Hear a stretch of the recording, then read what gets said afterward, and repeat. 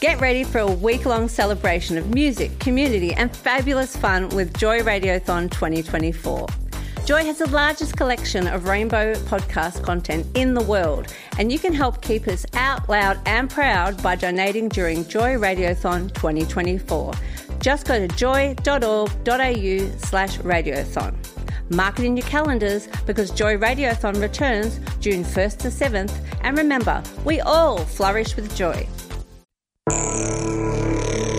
A silent storm begins to brew in an ancient land of darkness. With tumultuous force from the crust of the earth, two worlds come together as one, from the past and the present, celebrating culture and spirit, paving the pathway to our future. It's time for dreaming. Urban dreaming. Finding your voice. Finding your spirit. Joy 94.9. Wawinjeka. Joy 94.9 would like to acknowledge and pay respect to the sovereign peoples of the past, present and future generations of the Kulin nations on whose unceded land we work, live and broadcast from. We would also like to acknowledge all our brother boys and sister girls of the LGBTI communities. Yes, welcome to Urban Dreaming. This is Sarami on the mic, and we couldn't help but get our last guest from last week's show because I just found it incredibly insightful in regards to her work, just her passion with the work, and obviously for our mob in representation. And that's Lani Yook, and Lani Yook's with us now. How are you? Yeah, good. Thanks for having me again. Oh, it's so good to see you, and I'm actually hoping that Lani Yook will be a part of Urban Dreaming for the next few months to come because. Yeah. This is something really exciting for us because we are forever trying to get Mob to come in and actually represent the show, and because, a lot of us are freelance artists. Yep.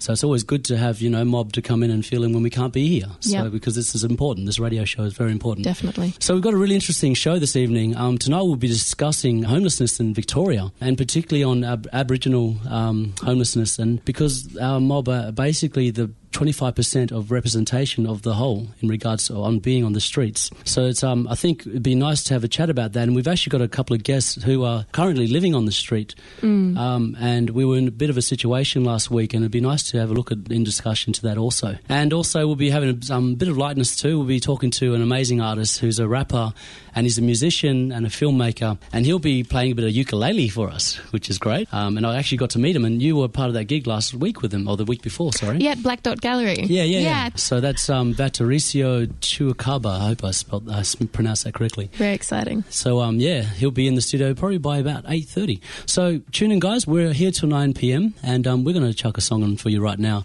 This is Jeffrey Goromo Yunipingu with Bapa.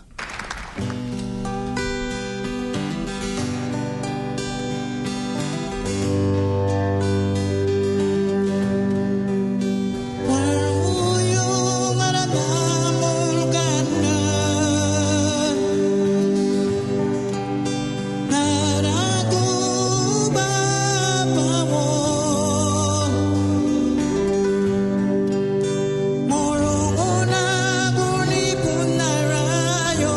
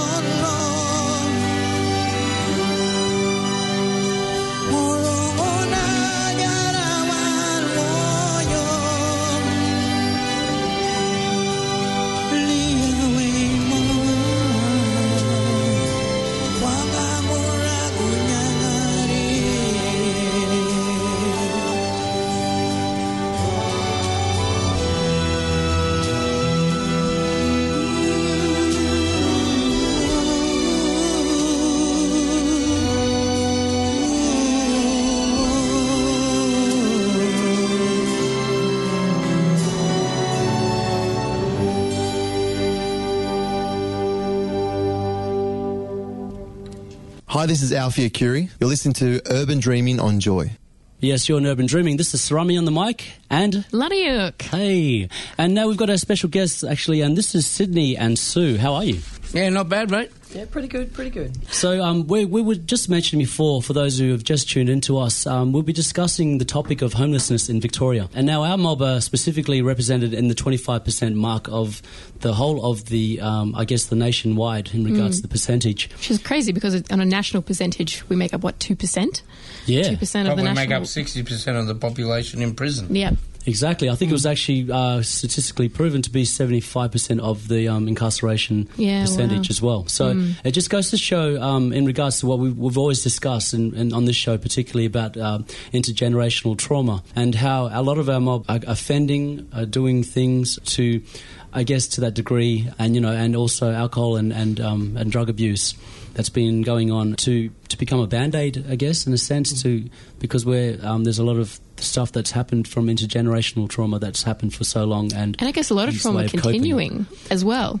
Really, I mean, even with this discussion that we had last week around Sunrise and the removal of Aboriginal children, I mean, that sort of pattern of behaviour isn't slowing down, it's speeding up. So it's intergenerational trauma that we're passing on, but we're also continuing to live in. And I mean, a lot of those issues extend beyond the Aboriginal community as well. Exactly. And I'm funny you said that too, because we actually got a lady who is non-Indigenous, and that's Sue in the studio with us right now.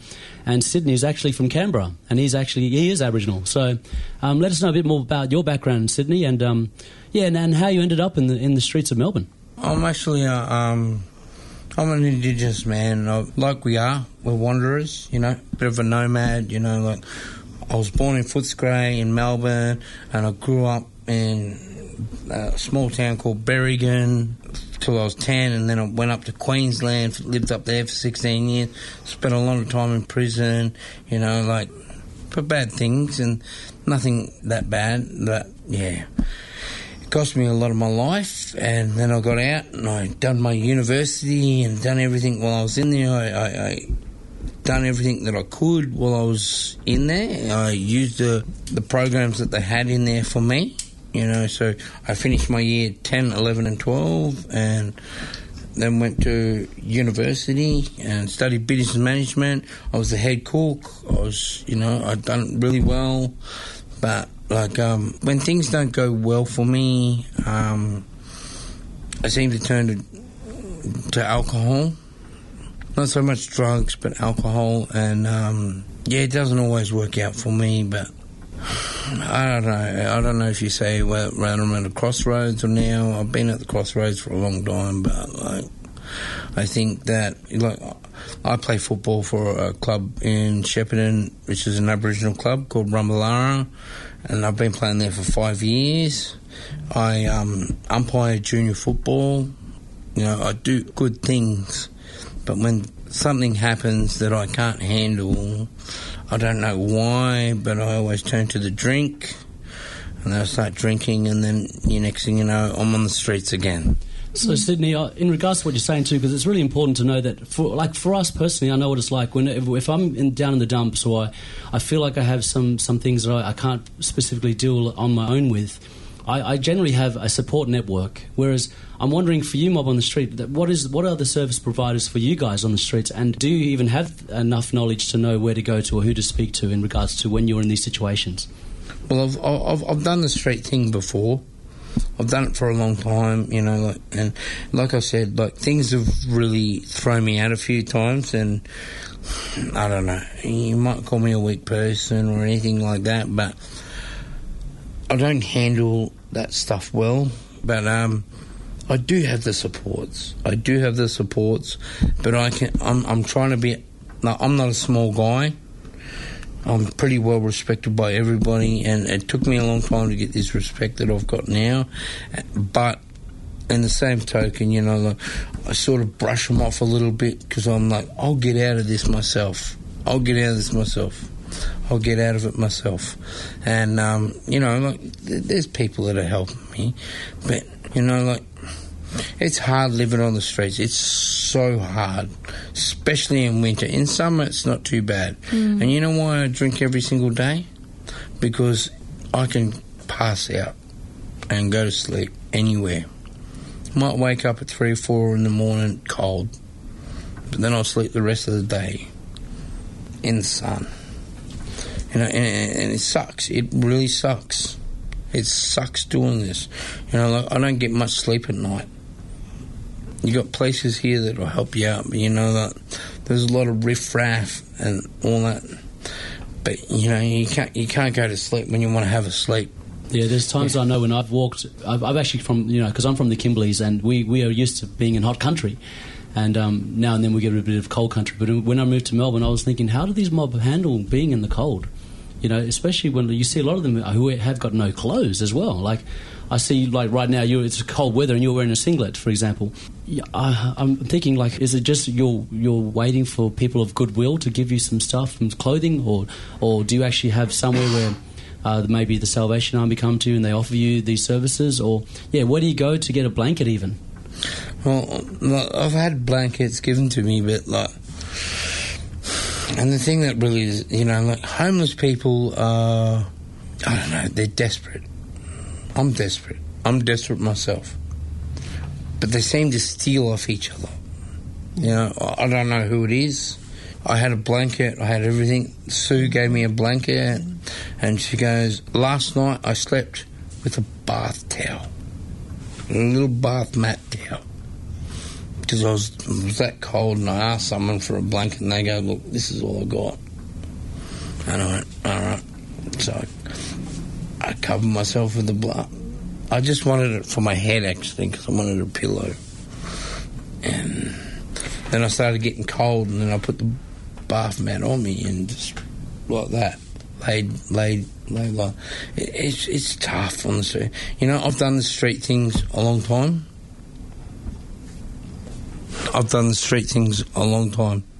And this time it's actually breaking me more than ever, because I set myself up a long time ago. I done really well, I had a good job, I've always worked my whole life.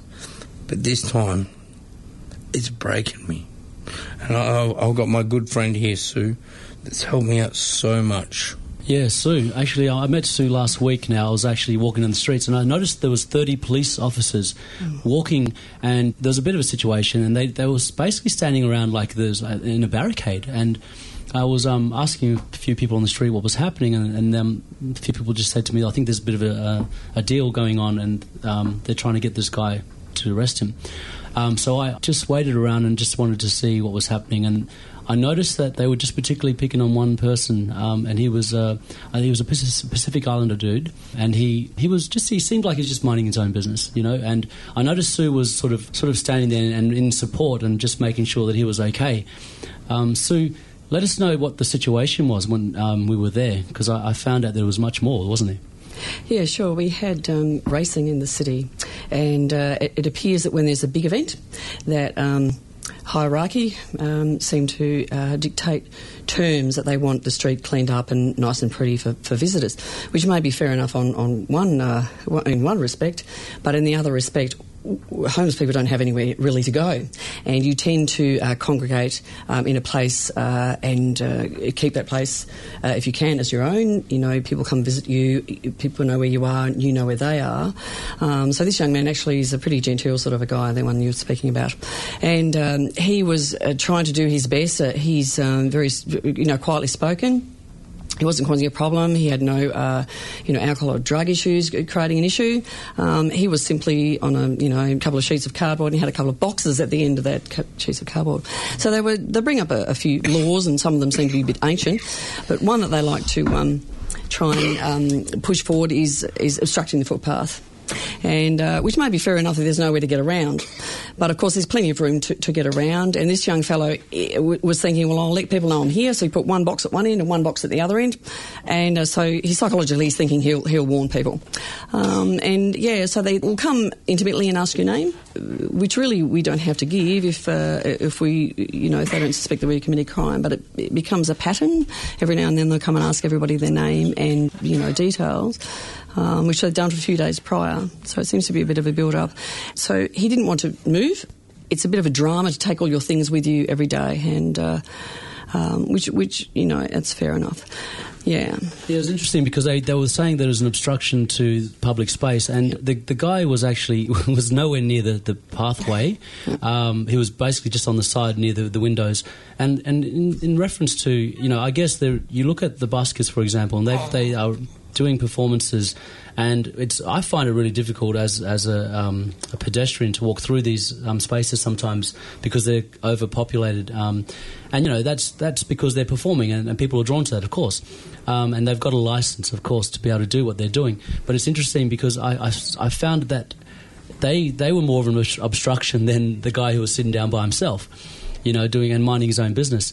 And what I found was unnecessary to have 30 police officers to be able to be sitting down and trying to tell this guy, you need to move right now. It was really hard. It actually hurt my heart because this guy was minding his own business. He wasn't there, like he said. He wasn't doing anything offensive. It's an effrontery. What happens is you feel criminalised, and there's a difference between a crime and disorder or what have you. And the thing is that they can ask you to move along, but that may not be, in effect, actually legal to do that unless they believe that you're committing a crime. So we are asked to move along quite often, and there's no crimes being committed, and which most people are amenable with. You'll pack up and you'll go, and sometimes you can be treated a little bit roughly, and sometimes depending on your own attitude, perhaps you just get up and go. But in that situation that you're discussing that you viewed that day, they were pretty good buskers actually. So they drew a pretty good crowd, and it was sort of actually proved a point that day that there was a crowd of people looking at them, watching them, and they were actually blocking the pavement, and they really were. So you had police up in quite close to them, gloved up, and across the pavement in front of us on the curbside, and also speaking to the young gentleman you mentioned. And so they bring counsel as well, ready to remove any of your gear or anything that you might leave there, or if you're not going to take it with you, they can just take that away, which is also a distressing situation for people who are homeless. That's all they have, and often if there's a cost involved in replacing those things. You need to go to the toilet. It's not exactly lovely to think that when you wake up in the morning, most people when they get up out of bed, they can go to the toilet, they can make themselves breakfast. You have to pack up before you can even go to the toilet, basically. Or if you go to the toilet, you can come back and find everything that you have has been taken, which is highly distressing. It really is making, I think, it unpopular to be homeless, and so if they make it unpopular and uncomfortable, they're probably hoping that people will stop the practice. But in actual fact, I think that that's not going to be able to be stopped because it's going to become part of society. Our poverty levels are just they're there, and even if you are on a benefit, some of the boarding homes they cost a lot of money. There are a lot of problem issues there. If you go to hospital for a few days, you may come back and find all of your goods have been taken. There's people taking people through court at the moment in relation to that and hoping to get some compensation. So they think they're starting off again. They'll, get their payments and put that together to get such off with furniture, and then they'll come out of hospital and they'll find everything's gone. So it's a very rough situation, and it becomes extremely depressing for a lot of people. So you have people mentioning, suicide or thinking of, jumping in front of trams, and it's that serious. The distress becomes that high on days for people out there, and it is an extremely serious issue. And when I have empathy because I've travelled. The only place I haven't been really is Darwin and Alice Springs, but I've been in most other centres in Australia, and I've been homeless for 9 years out of the last 10. So I've seen a fair bit of things. So I've seen, Aboriginal people in Western Australia and how they are treated and how they, what happens in relation to them. And I've seen elders on the street here, a lovely lady there, and some rough treatment from police there. And it causes me a great deal of distress. I have some empathy with stolen generation because I've had my own children taken from me without cause or reason, and it is extremely devastating. And I can see exactly what you're saying in relation to long-term complex trauma. And it is generational. It is definitely generational. You lose that contact, the distress is there, somehow there isn't healing for it. And even if there is healing for complex trauma issues, it's slow. It's very slowly, orchestrated and come across. And without issues being sorted and without people really understanding what's happening, it becomes even more distressing for you. You know, I'm thinking a lot about what you're saying. And, you know, there's so much complexity and difficulty in being homeless and what you're sort of living through. And it's particularly as a woman as well, you know. Yeah. I mean, I feel unsafe walking the streets at night sometimes. I can't imagine living on the streets for 9 years. What I'm hearing as well is the sort of dehumanising way that people are interacting with homeless people. Yeah, there's a fear too in reporting incidents. There's an older lady who was dragged into an alley and attacked by a younger person. She was sort of rescued from a grievous sort of harm, but it shocked her for a long, long time. And when you consider that in the city, you have some pavement artists that are all Koori people, Aboriginal people, and they're incredibly talented artists. Yeah. Incredibly talented people, and so every day they'll be there if necessary. Some have a few days break, but their art is incredible, and that art is being put down, and the time and the value of that art, the next day it's gone. And that may, as a buskers, they may receive a small amount of money for that, but they're extremely talented people, and it causes me, because I've done some illustration for children's books, and I look at this and I think this is an incredible career value here, if possible. And so you have all those other issues that steamroll people, and they don't get some breath to get up, out of that water that they're drowning in. And so there are other issues, of course, but they're not. I know that there would be specific things in relation to Aboriginal people and certain health issues. And that's one thing that I personally notice, is that people are discouraged somehow in helping people medically. Yeah. In other words, look, this is not a good place to be. Get yourself out of it and then we might help you, seems to be the consensus. And so people get afraid to go to hospital, or they just don't have the finance, of course, to go through detox and things like that. So there's financial issues there. Yeah, and I think there ought to be an answerability about where all these finances go that come into the city or come into places, what's actually being done with them. Yeah, so you come under pressure and to be sort of compartmentalised, or either under mental health, or if you have a mental health problem, if you have a substance issue, if it's domestic violence, that seems to be the last one on the list. So it seems to be mostly those two things, and the pressure can be extreme from mental health teams. Yeah, it can be full on. I get a headache sometimes trying to work through Centrelink. The paperwork and the bureaucracy of accessing resources is sometimes such a maze.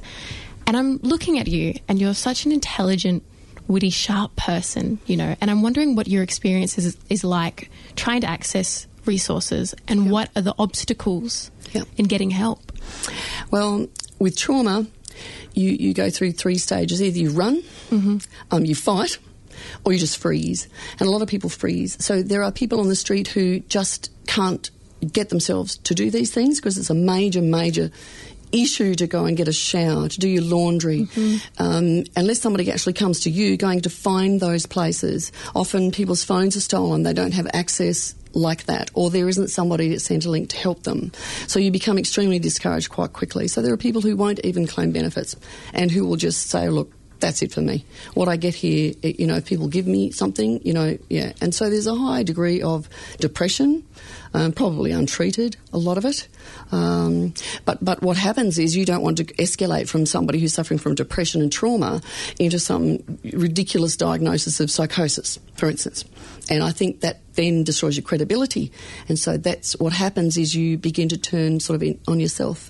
But I'm sure there are people who are adapt to what they do, and people are sort of helped to a certain degree. Often it takes 2 or 3 times to try and give up cigarettes, let alone any other substance. So, but it's availability and cost, and people can become discouraged and unwell unwell generally, not just because of a substance, but because of poor food and of course. Dentistry and what have you. So, yeah. Unfortunately, we've run out of time, guys, but I'm just glad that you guys had a chance to give the voice for the homelessness, and this is an opportunity for Mob to listen and take in. There are a lot of Mob on the streets who are intellectual, who are very smart, and have just had hard luck. But thanks again, Sue, for your time, and thank you, Sydney.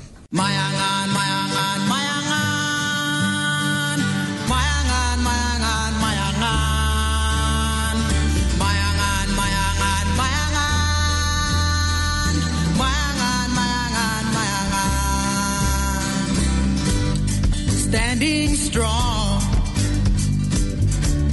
against the tide, look at the world through different eyes. No one can hold me to the ground. When you wake up, the world is spinning around.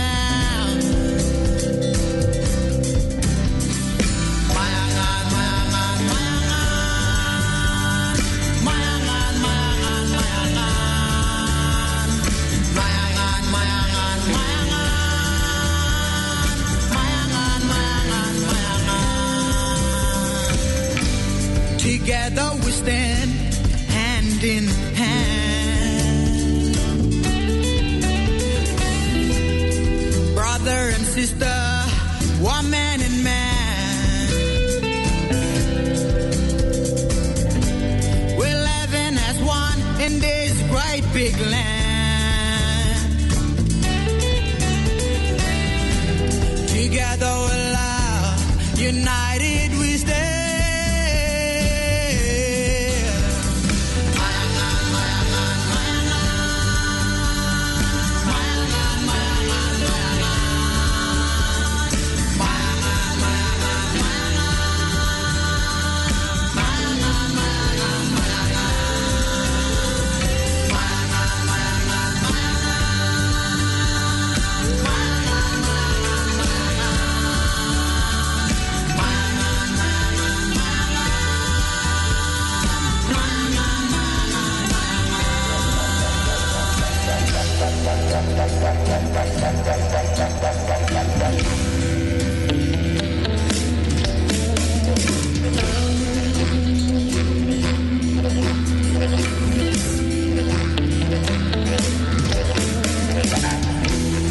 No more discrimination now. Equality's, yeah, it is out. If you hear what I say, reach out your hand. Together we can make it better land.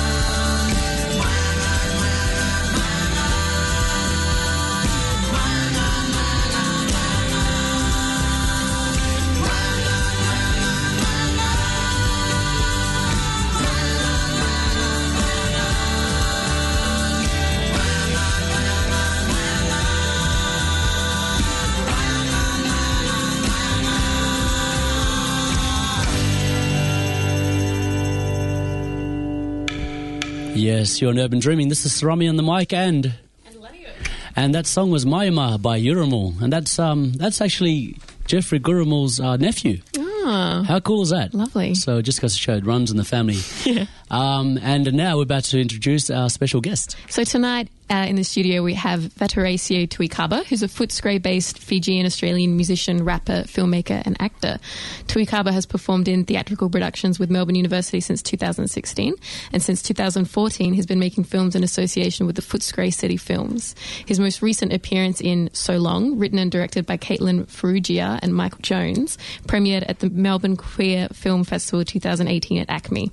Tuikaba performs locally around West Melbourne establishments. His upcoming show will be at Slothfest at Sloth Bar in Footscray, starting at 1 p.m. on the 31st of March. His music is mostly influenced by soul, folk and R&B musicians, including Paula Nutini, Rex Orange County, Michael Kiwanuka and Leon Bridges. He places his own twist on these genres by performing with the ukulele and taking inspiration from his Pacifica roots. And speaking of the ukulele, he actually brought his ukulele into the studio tonight, and we're going to play some live music. So, hit it. Hello. This song's called JPS Blue.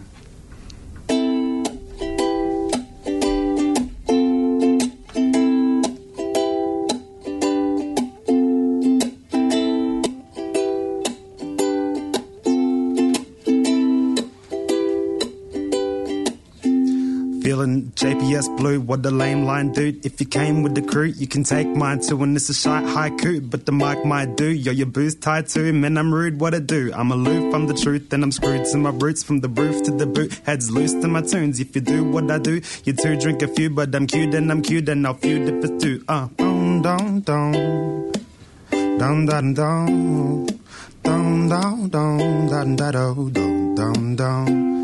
Never really wanted anything new. Now that it was at your parents claiming I wasn't true. They're human to another, thinking about money and clothes. Straight to my room, fucking kick it on the balcony. That's how we do. You wanna go out with me, you do, you boo. I'm quite inclined to find a beat in time to tune of my flavor. Repeating what I say, I forget the misbehavior. I created this to date ya. Now if I paid ya, then think it's something major. It's the 4:20 and I'm floored out in the nature strip, if you feel me. Wanna think before you tell me why be compromising, cutting ties for window wiper feelings. Just don't tell me that you read it. I heard it when I said it to the can 3 years when man's are gonna forget it. Become beheaded and blended in your chest and thinking back when fucking Pat was pressing all them lessons, yeah. All of these stressings, blessings up in dresses, testing all them lovers just to get them into heavens. Why? I want mine, I'm lying down behind. I be baby free to blaze the weed or die to get inside. Then I ain't voodoo psyching, I just hope these ladies like I'm here. Don't wanna walk the wall of China with that one beside him, but to get there, you draw a single for a pair, and you can live one life until you find that you need someone that does this mean love. Is it just the drugs? Just sail away, don't feel the pay. The heart that will get sunk because I love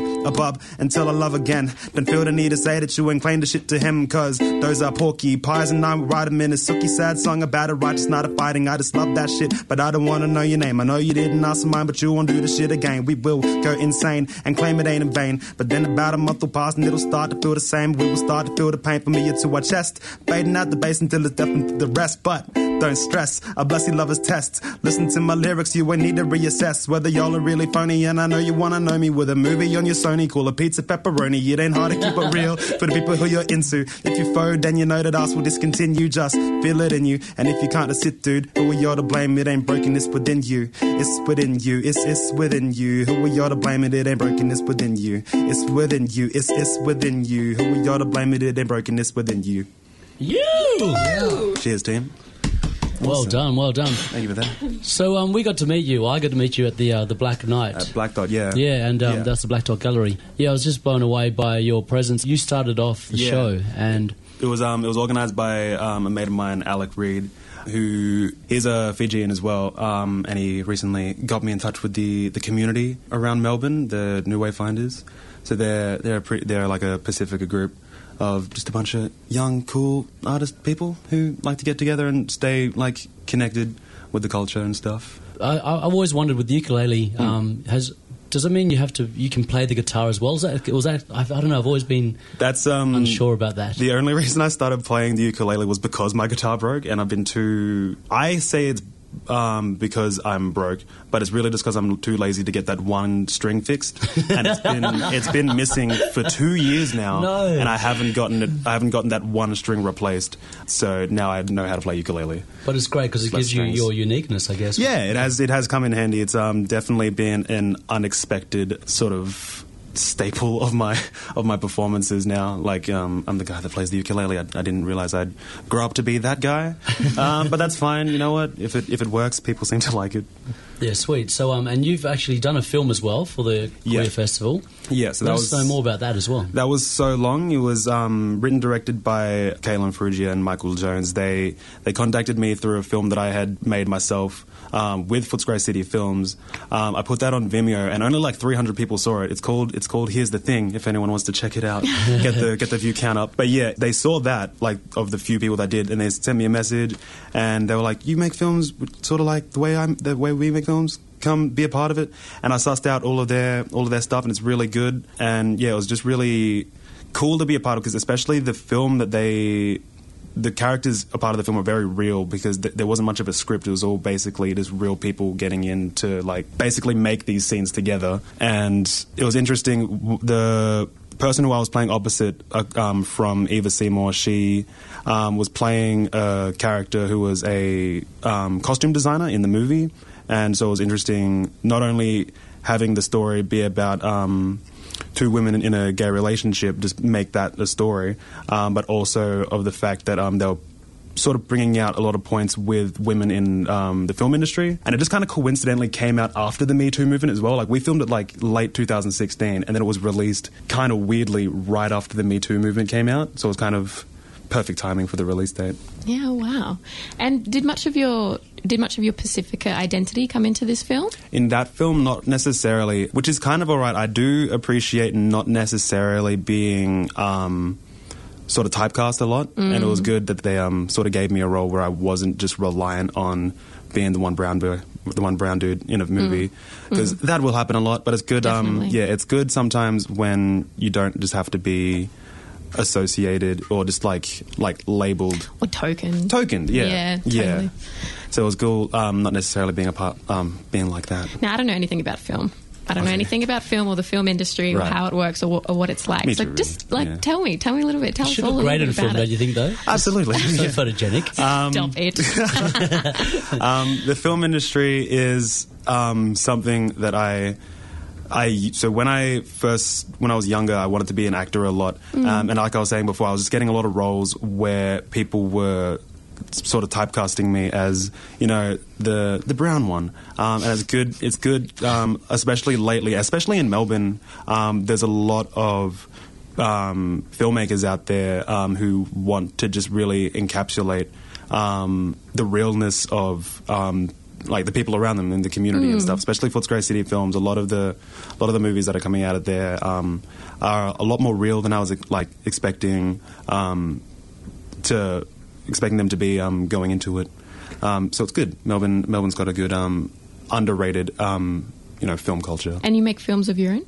I did. I have. Not recently. I have a couple of films that have been lost in the abyss of post production. They'll get done pretty soon, so everyone can stop emailing me. So what medium is better for you personally? Is it music or is it film? Well, that's the thing. I was actually talking to Eunice about this the other day. Eunice is here, by the way, for everyone. Hi, Eunice. I've gotten into this stage recently where I really don't want to be dedicating 100% of my time to just one thing. So doing music, especially performing lately, like Black Dot was actually my first sort of like live gig outside of a bar. So music has actually only recently like started becoming much more of a part of my life. Before then it was film, before then it was acting.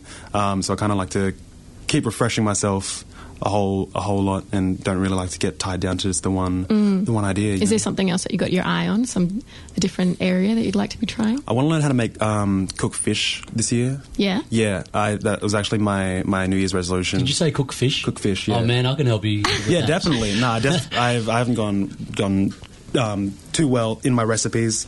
Like I got sushi today, but that was about it. It's been the extent of it so far.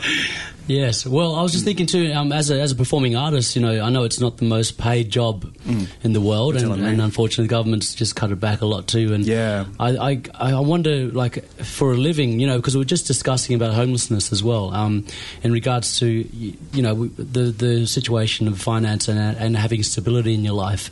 So what do you do as an artist? You know, we're basically homeless in a sense too, aren't we, as performing artists? Yeah, like I have my own job, like in my own time to pay the bills, but it's a struggle that I suppose a lot of artists have to, like, kind of come to terms with, when you're either going to dedicate your entire being to this, and, like, I want to be able to, obviously, like myself, I want to be able to live off the things that I create, but you can't do that when you're just starting out, and it's difficult being able to transition from, you know, struggling to pay the bills to struggling to pay the bills, but on my own terms. And I want to be able to at least get to that point where I can, you know, pay rent, pay the bills, pay for my Mikey fines, and, like, just off my off the money I earn, play music, and hopefully doing more films. I actually am doing another movie with hopefully with Michael and Caitlin pretty soon, which is in the works.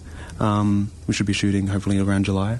Great. Yeah. I'm also thinking, have you ever done many educational programs with students, or otherwise are you willing to? Absolutely. Yeah. I don't think I have the best, like, I would probably take the backseat to a lot of people who have a lot more, like, expertise in the theory of music. But I do like writing, like, lyrics and stuff, and I think I've always wanted to, you know, sit down with, like, just a group of writers and just, you know, what can we make today? It'd be cool to do that with a bunch of people. Cool. Well, speaking of songwriting, you got another song for us? I do have another song. What should I play? I did have something prepared. All right, this one's called Summer of Maggie. It was initially a reference to the Summer of George, and now it's a reference to 2 Minute Noodles. So this is that song. Is it chicken noodles? Or? Yeah, chicken noodles, chicken and egg, just the way Mama used to make it. Nice, I love that. Right. With a bit of soy. Yes, exactly. All right, Summer of Maggie.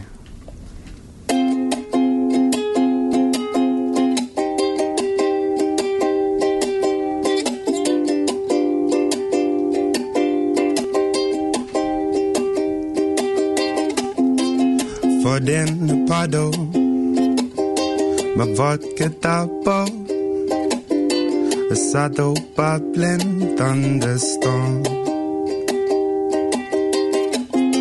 a bowl full of noodles, you fire where your crew done gone, of hours she's had and I want some more, and I am married to the game. I feel my neighbors gone insane. My train's never not delayed and I'm faded, so faded I am pushed against the grain. I feel my name is all I gain. Turn up the AC or the disintegrate bowl full of noodles. You fire with your crew done gone. Of hours is that I want some more. My belly rumble, my west side jungle. I'll probably fumble, I'll never fall. Got all these bills to pay. Oh, babe, let's skip our day. I'll eat your brain, I'll have a taste. Bowl full of noodles, you fire with your crew done gone. Of hours she's had and I want some more. And maybe I concentrated my writing, fighting evil. Oh, I just wanna spit a perspective to all these people that I know opportunities rarely ever get sequel. Never answer the phone when you know, just wanna see you. And now you got me thinking maybe I should spend the night. I'm thinking drinking's got me sinking. Once you're gone and cut that line, oh, it was fine for the rhymes, left the signs I miss you. I just wanna rap about the times I will dick you, but there were plenty. Before it ended, I might put it in a song along with things I should have said. And then maybe when you think of me, you'll think I'm quite legit. I just wanna replace memories of me that prick. Oh, it was sick for we trip for we flipped another issue. I know you'll be happy if I never say I miss you. I was mean and green, obscene and so fussy. You told me yourself, you thought you really coulda loved me. Woulda flipped shit on you too. If you want the truth, oh see the thing with me and you was that we never thought us to. And if we ever thought it through, we coulda caught up to them clues. Kicking down the walls that left their heavy home to fall. Bowl full of noodles. If I wear your cruise, I'm gone. Of ours is I done, I want some more. Bowl full of noodles. If I wear your cruise, I'm gone. Of ours is I done, I want some more. Yeah. So cool. Cheers, guys. So what do you call that song again? Summer of Magi. Summer of Magi. Yeah, that's Vaterecio. Vaterecio. That's right. Chewbacca. Yeah. So I was just listening to your music then, and you sort of slightly reminded me of Ben Harper, actually. There's a timbre to your voice. Which is it's quite beautiful to listen to. I just felt like we were just serenaded right now in the studio here. Yeah, Chris is sort of a little bit flustered. But in general, your work is amazing, and I think in perspective of what you are as a Pacifica artist. It's great to have that uniqueness as well as your ukulele from, I guess that comes back to Pacifica Island, you know. So keeping the roots strong. Definitely. It was like I do kind of feel the culture running through my veins when I play it. But it is helpful, especially listening to like old music, especially old reggae music, which is pretty bumping in Fiji at the moment. To be able to feel that vibe and hopefully not necessarily like take it on entirely, but at least be influenced by it and have it with me. Yeah, I think with your work though, what are your dreams now from here? What are you thinking? True. That's a good question. I should have an answer for that, but I don't. Mostly, just make some cool art with some cool artists. I don't really see myself being much of a shoot for the stars kind of dude. It's just really good, really being a part of a community of artists as well. Like, everyone getting together and, like, making goodness with each other. Yeah, when you discovered, I guess you had a voice, how old were you? I would have been... I think I was always singing. I think just after a while, I kind of forced myself in front of a microphone. Like, I've been singing since I was a kid. So, eventually... practice makes perfect, I hope. We're getting there. Since I was a kid, I suppose. Yeah, cool. I was actually told practice never makes perfect because there's no such thing, but practice makes permanence. Okay. I think that's a good way to look at it because, I guess when we practice, we become better at it and we never forget it, do we? It's like riding a bike, yeah? Absolutely. Some people forget, though. And now you've got one more for us. Yeah, this one's more of a recent one. It's called No Rush.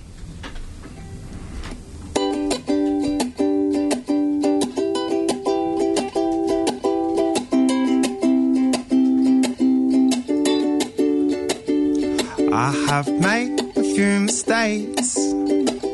Erasers can't erase a certain place next to Satan to old mates. And I got this fucking face that I really rather change. Got a lot to say that I don't think can wait. No rush, no rush, no rush. To my mum and dad, I'm glad you did the best with what you had. To the girls and all the lads, it's the test of time we ran. But to the people I made sad, I feel genuinely bad. You'd expect all of that, but you see when you step back, that I'm an asshole and a hypocrite. But you get what you get when you mess with this, and I'm a hard guy to forgive. but we have our lives to live. Baby, pull up at the crib if you ever want a drink, or if you need time to think. Well, darling, get that thinking did. No rush, no rush, no rush.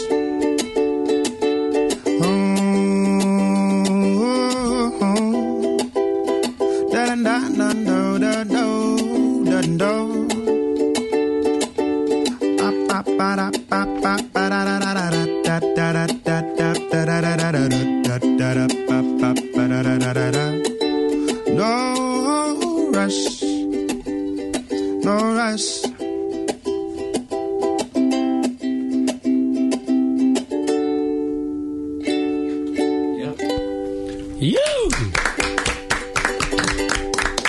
Thanks, team. I listen to that music and I think sometimes, isn't it crazy? You could probably say anything and sound beautifully sweet, but you could probably swear someone black and blue and they wouldn't even know, because the ukulele is just one of those... The ukulele makes it a whole lot easier. One of those instruments, isn't it? Yeah, I've written some trash songs about some people. And yeah. So where can we listen to you more? How do we find out? And do you have Instagram or something? I've got Instagram, Vateresio, and Twitter at Vateresio. How do you spell that just for the listeners? Vateresio. If you don't know, now you know. Go ahead and give it a follow. Oh, I kept going. Oh, sweet. That's great. So, yeah, it's Instagram and Vateresio. Yes. Yeah. I say Vateresio, but I keep getting... Vateresio Tuikapa. Do you want to know the full name? Vateresio. Yes, please. Brian Selakatonga Apataya Tuikapa. Oh, yeah, that's easy. It's no worries. I'll just write that down for you guys. Yeah, not even. Oh, it's just been a pleasure to have you boys in the studio with us tonight. There is his friend, of course, Eunice. And... it's also a pleasure to have my sister girl here, Laniuk. Thanks for having me hopefully again. We'll have you more. Yeah. Which is great. Looking forward.